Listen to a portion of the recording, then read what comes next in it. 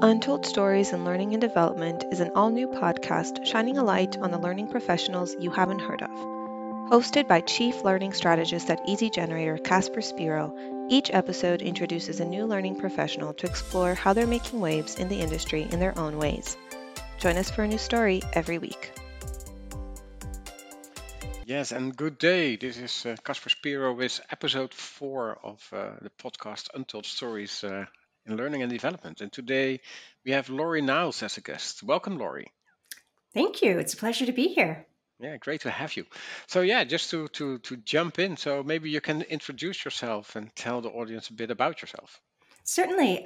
So Laurie Niles Hoffman, I'm an EdTech strategist living in Toronto, Canada. We have snow today and it's March. And I help companies with their EdTech transformations.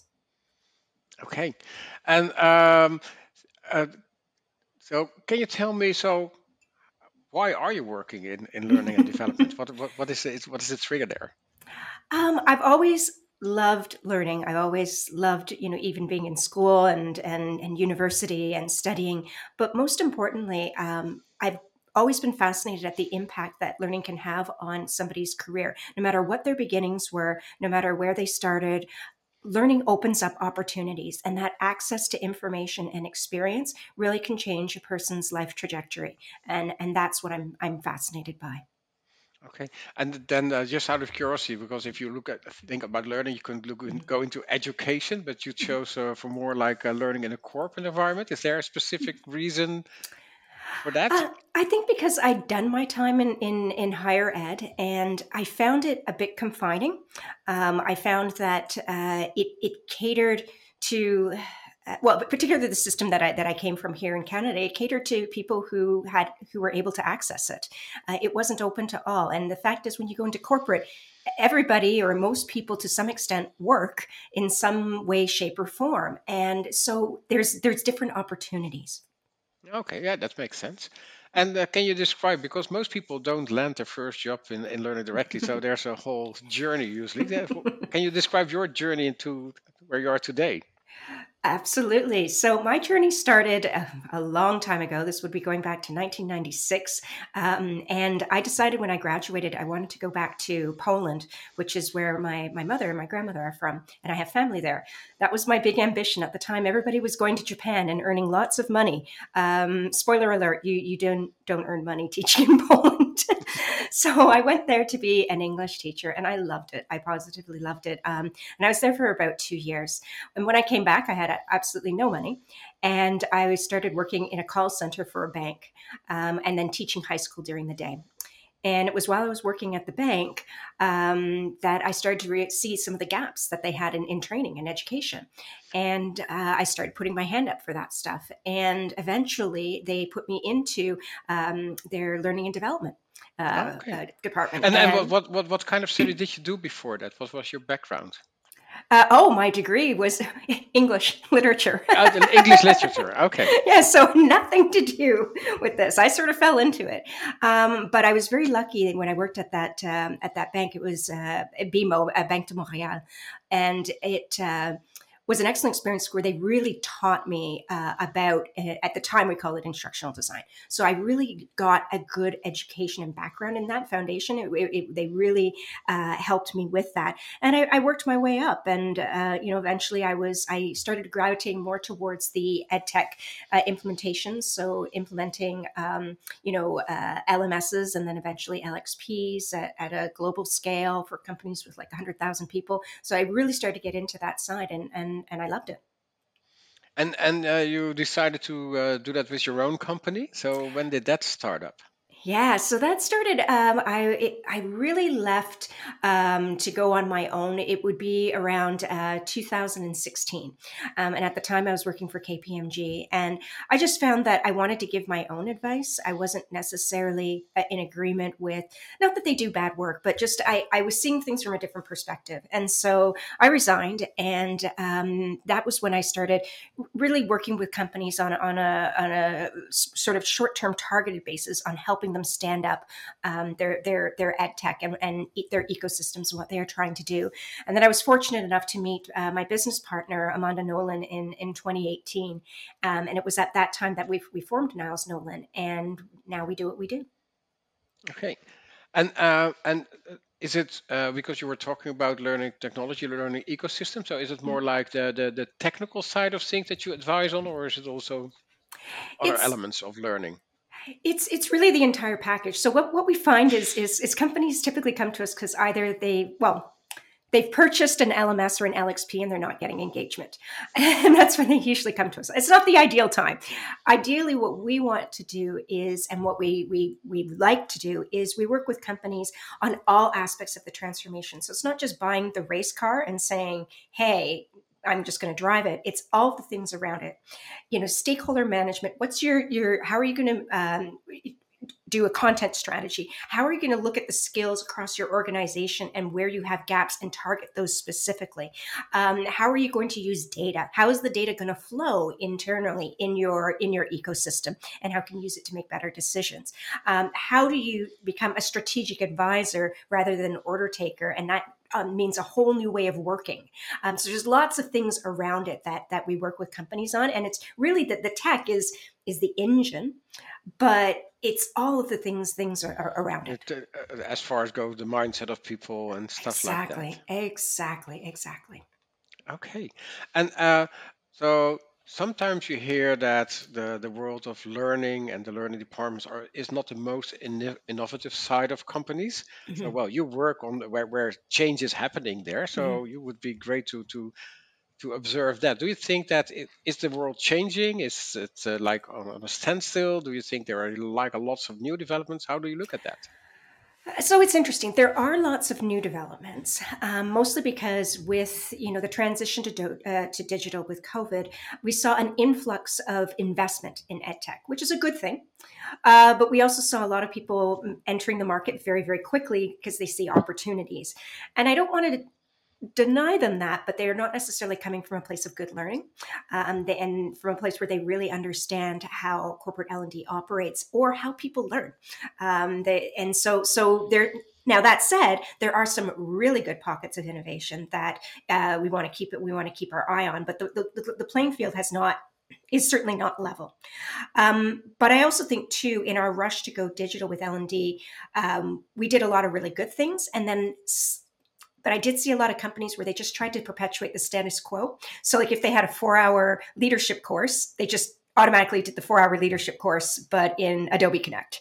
It's Yeah. like, okay, I get why you're clinging to the past, but it's about shifting that mindset. So I think now we're starting to come out of that reactive mode. And in the past 6 months, now I'm starting to see people are realizing that even when we return to office, that this idea of what's hybrid learning and what digital learning really can be, because we also were challenged by what other industries were doing for digital that and we ourselves have to keep up with that, and we haven't. So there's a lot of pressures, but I am hopeful. Okay. But I also hear you say it's not just e-learning, it's a hybrid form. So you're looking to all kind of blended modes where you combine it with instructor-led training, face-to-face training, and an online component. Absolutely, but even more so than that, it's combining it with things like talent marketplaces are new. They're not new, but those are really exploding, and I think for very good reason. And I endorse them highly.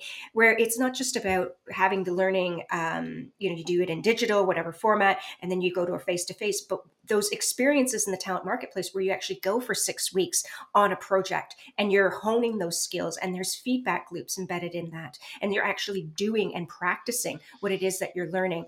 That to me is a huge part of the hybrid learning. Okay. And that is basically what your work is, to enable that and to help company transform into that direction. Exactly. We Okay. try. I understand what you're doing. And what would be the most important lessons that you learned along this journey?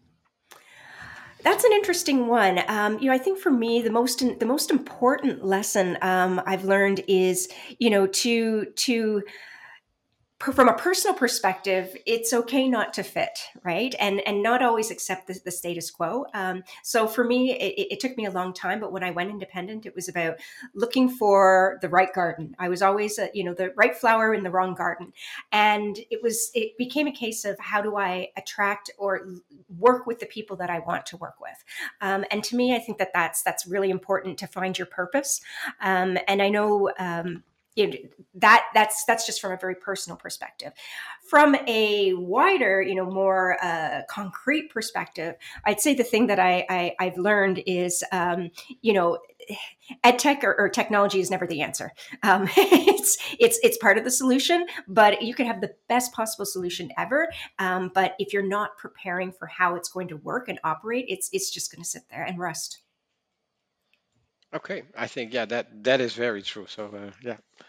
Okay, and just out of curiosity, maybe a bit sideways, but I had my own small company for a while, just Yes. advising companies, Yeah. a bit from the same perspective. So just do and with what you want to do without any limitation. Don't you find it hard to get into the right corporates because you have to compete with the bigger consultancy firms? Uh, yes and no. So I'm very fortunate that I have a tenacious business partner, Amanda Nolan, in Spain, and I like to refer to her as a tsunami in heels. She's very good at making connections, and getting into those places. I think the other key has been, when I left KPMG, I really took the time to craft my thoughts and put them out there without filters. And that's almost been a lead qualifier in a lot of sense, because if a CLO reads what I'm writing, it's pretty obvious where I'm coming from and the way that I position things, and what on like I do a lot of honesty, and I try to be pretty much a straight shooter. If they don't like that, they won't contact me. Mhm. But the ones who are looking for that will. And I find also too, and a little secret is, we work at enterprise level. So we typically work with companies that have got, 50,000 or more employees. They will have the big four in there. They already have their consultants, but a lot of times they engage us to fly under the radar, to look at, what's going on and get a second perspective. That's not to say that the big four aren't valuable. They have wealths of experience, but we're very, very niche and targeted in what we do.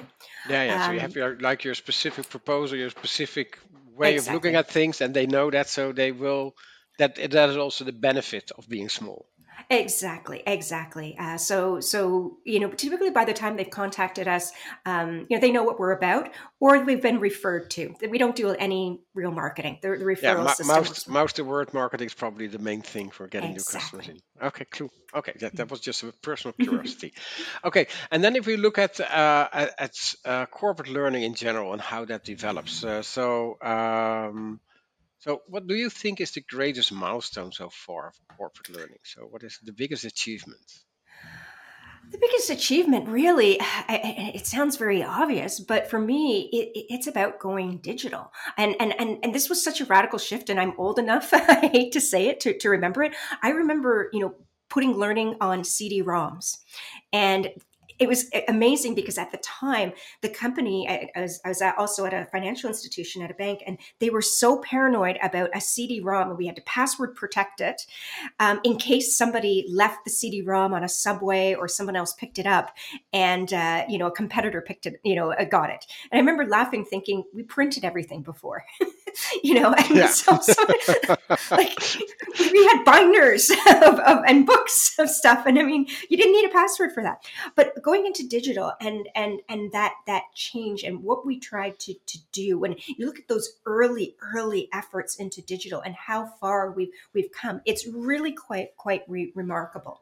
It used to be just basically a textbook on a that you downloaded, right, and you just read on a screen. But now it's so radically different, and I think that that's amazing.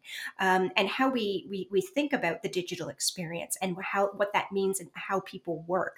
Now I think we're at an intersection where we have to think about how our technology integrates with the work technology, and how we blend those two together. So the ed tech, how it So, so that interacts would with. be the next challenge for learning. to make that Exactly. connection. Exactly. And, Exactly. and why do you say that? Because you want to include the learning in the flow of work, or is there another?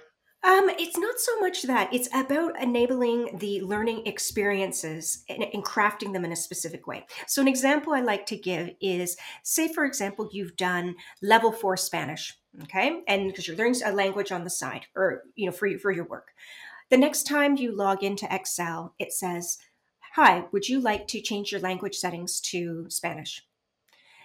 That to me is now embedding the learning in a very savvy way and embedding that practice in the way that people are working. So it's not so much learning in the flow of work, but it's also saying we're going to give you opportunity and time to practice skills that you're working on. That requires an entire So rethinking. adjusting the work environment to make it suitable for learning. Is that what you are E- saying? Exactly, and really thinking about, when somebody takes the time to learn something, because I don't believe that you can just learn alongside your job. Learning takes time, it takes effort, it takes concentration. It's there, but if we also to give people the opportunities to practice and their craft and to use it in ways that are meaningful and impactful, that to me is where we now have some magic happening there. Okay, that's nice. Okay, so so with that challenge, you also already set a bit of a direction of learning more integrated in that workplace. So is that also what you see as the biggest change that will happen between now and 5 years, or is there something else on your radar that will happen and change our environment? In order for that to happen, SCORM has to be broken. SCORM is what's holding us back. So if we don't break SCORM, we're not going to get to that place. SCORM has its purpose, but if we don't solve for that, it becomes a problem because the data is housed on an LMS and it can only be housed there. And then you have all of these other systems that are generating other pieces of data that the LMS cannot interpret.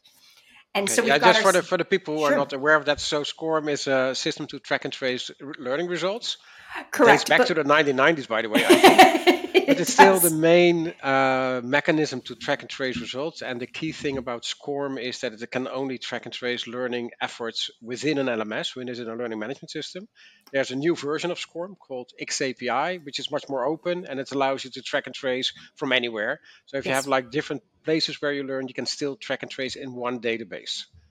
That's what correct. you're referring to. And Exactly. That's what I'm referring to. But exactly.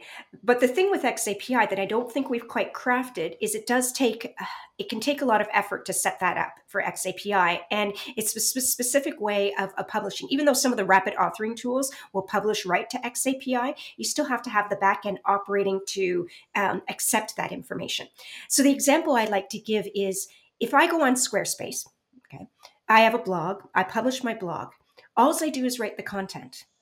If I look at the back end data analytics that I get from Squarespace without ever having to do anything to it, I get probably 90% of the same data that I do with XAPI without having to do any code whatsoever or having to generate anywhere. I can also, that data automatically flows to my CRM, my customer system. So, and I don't need to do anything with it other than set up the connector, the API in. That's where I think we need to go because there's so much tax right now on the average learning developer. They need to know storyline. They need to know how to do a needs analysis, or they need to know now XAPI. They need to know how to work with data. That's a lot. So how do we make that easier and seamless? okay, I understand that. So for if I look at how from my perspective, so with for example with this generator, Yep. we use XAPI as the default mechanism to track and trace results. Excellent. So you don't have to code anything. But then Hmm. indeed it's stored in either a learning management system or a learning record store. Right. But then you need to have, of course, the facilities to get the information out of there. So you need to know a Exactly. bit about BI tools and stuff like that. Yep. Yeah. Exactly. So, is there a way that, for example, I don't have to do anything for that final step you're talking about for it to go into my CRM? All I do is set up the API, and which is very easy. It's when I say set up the API, I'm not talking about any special Yeah. coding. I'm going into my settings and just going click click. That's setting it Okay. up. And Is that also connected to what you said to the challenge to actually connect the learning to the workplace? That you want to Yes. connect the learning data to the workplace data, so you can actually Uh, have performance data combined with learning data. Is it? Absolutely, absolutely. And how do we mesh the two? How do we marry them? Because that's where we start to now see in real time not only impact of learning, but we can also look at workplace performance and say where do we need learning? Yeah. Interesting enough, I had a conversation with the learning manager of Rico earlier this week, and he told me Mm, they did exactly that. They combined the learning data with the performance data. The first thing they found, they were overtraining people. yeah, So yeah. they Oh, actually had absolutely. to diminish the training, and they actually got an improvement in performance. So that was really interesting. Yeah, yeah, yeah. Fascinating. Okay. Yeah, but that goes beyond the default usage of XAPI, which is of course meant to track and trace learning results. But Mhm. then the power of that comes to be able to combine it with other data, and then analyze that and get new insights. So that's basically what the holy grail is, and the big change for 5 years. That's what I hope. That is sincerely what I Okay, hope. would be interesting to see where we are, and because just to be like advocate of the devil, so XAPI was launched in 2013. We're now living in 2022, Yep. and it's only like this much of the learning tracking and tracing done through that. Do you think that the learning world is ready for it? No, I don't. And that's not because I'm downplaying any of the intelligence or savviness of our industry. It's because they're overtaxed. And as I was saying before, all the things that a learning professional is expected to know.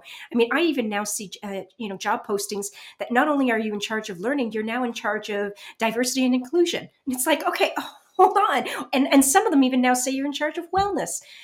It's so much that we're putting into that bucket, and so I think it's a capacity issue. That's why I think the more that we can make it seamless, that at least takes off some of the burden. But if we want to be serious about this, we have to put effort into it. And if companies fail to realize, like right now, the average life of a technical skill is 2.5 years.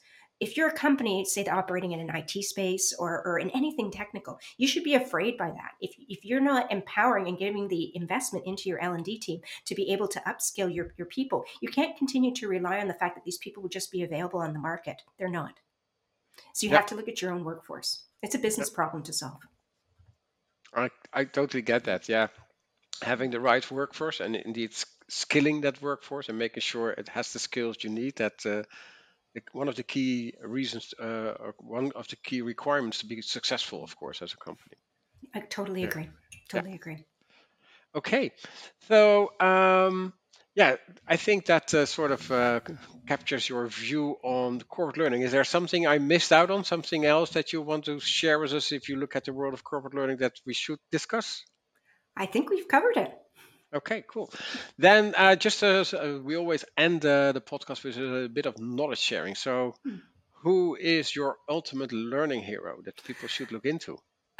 There's a lot of them. I would say, though, if I really think of the ultimate learning here, to me, it's the person on the other end of the screen who is really deep upskilling to change careers. I find those people fascinating. People who are, saying, I'm in this industry and I want to move to another one. Like, and they put the time in. To me, that's the real hero. Okay. They're amazing. But if I had to say, like, the people who I really am fascinated with, they're Todd Tauber is probably one of the big ones. He's at Degree, really fascinating.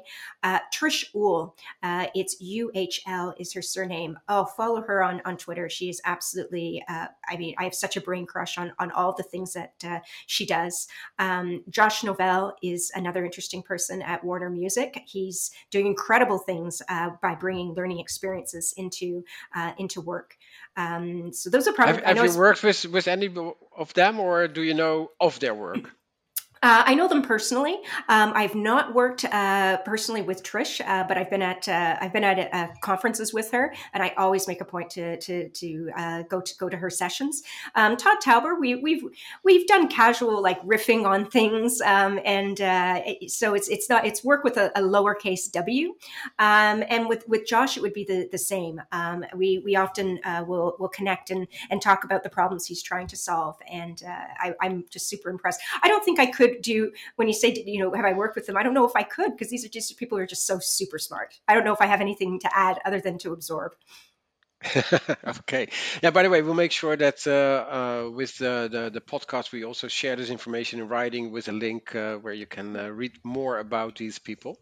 So thank you. And is there, talking about links, something, a book, a blog, a podcast people should read or follow that you think that will help you to the next level? Yeah, so the book that I always refer people to is actually not an L&D book. It's nothing. It's I because there's a lot out there, but the book that I actually really love is called Educated, by a woman, Tara Westover. And it's her journey from, she grew up in a very rural environment and she wasn't given any formal education. She was homeschooled. And she ends up basically getting a PhD in, I believe it's Cambridge or Oxford. And it's her journey as to how education and access to information changed her mindset and opened up her potential. And I find it just a very fascinating look, because to me, it speaks back to what I'm always interested in, which is what learning can do for people. It's not just, to help them succeed in their careers, but what does it actually mean? And what does opportunity mean?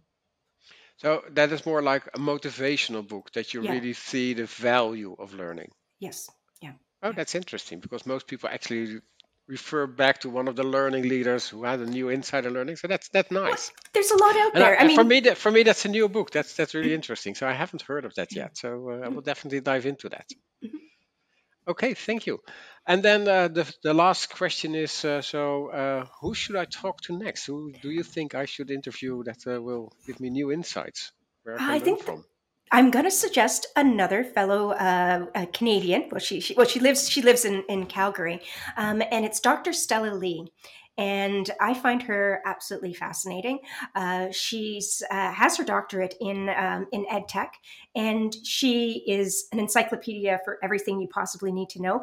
But what I also love about her is she's just a true Renaissance person. She's a phenomenal artist. Every time I see her visuals and what she creates, I'm just so amazed. She's multilingual. She's just a really interesting person and a fantastic chef. So there's lots to talk about with her, in addition to her knowledge about EdTech. That sounds exciting. I will definitely reach out to her. Thank you for that. So, any last words from your side to wrap this up? Just a huge thank you. I enjoy all of our conversations, Casper, and it's wonderful to speak with you. Yeah, well, thank you for being on this podcast. I really enjoyed it as well. And I think I got a couple of new insights and some things I need to follow up on, both on the people side. I didn't know everybody and on the book. So thank you for that. And that's also sort of the goal to get like those new insights. So I think thank you for this, for sharing this. This podcast is brought to you by Easy Generator, an easy-to-use authoring tool for subject matter experts. At Easy Generator, we want to empower employees in the business to capture and share their knowledge. How do we do it? By designing an intuitive and simple platform that anyone can use to create learning content for their organizations. To learn more, visit us at easygenerator.com.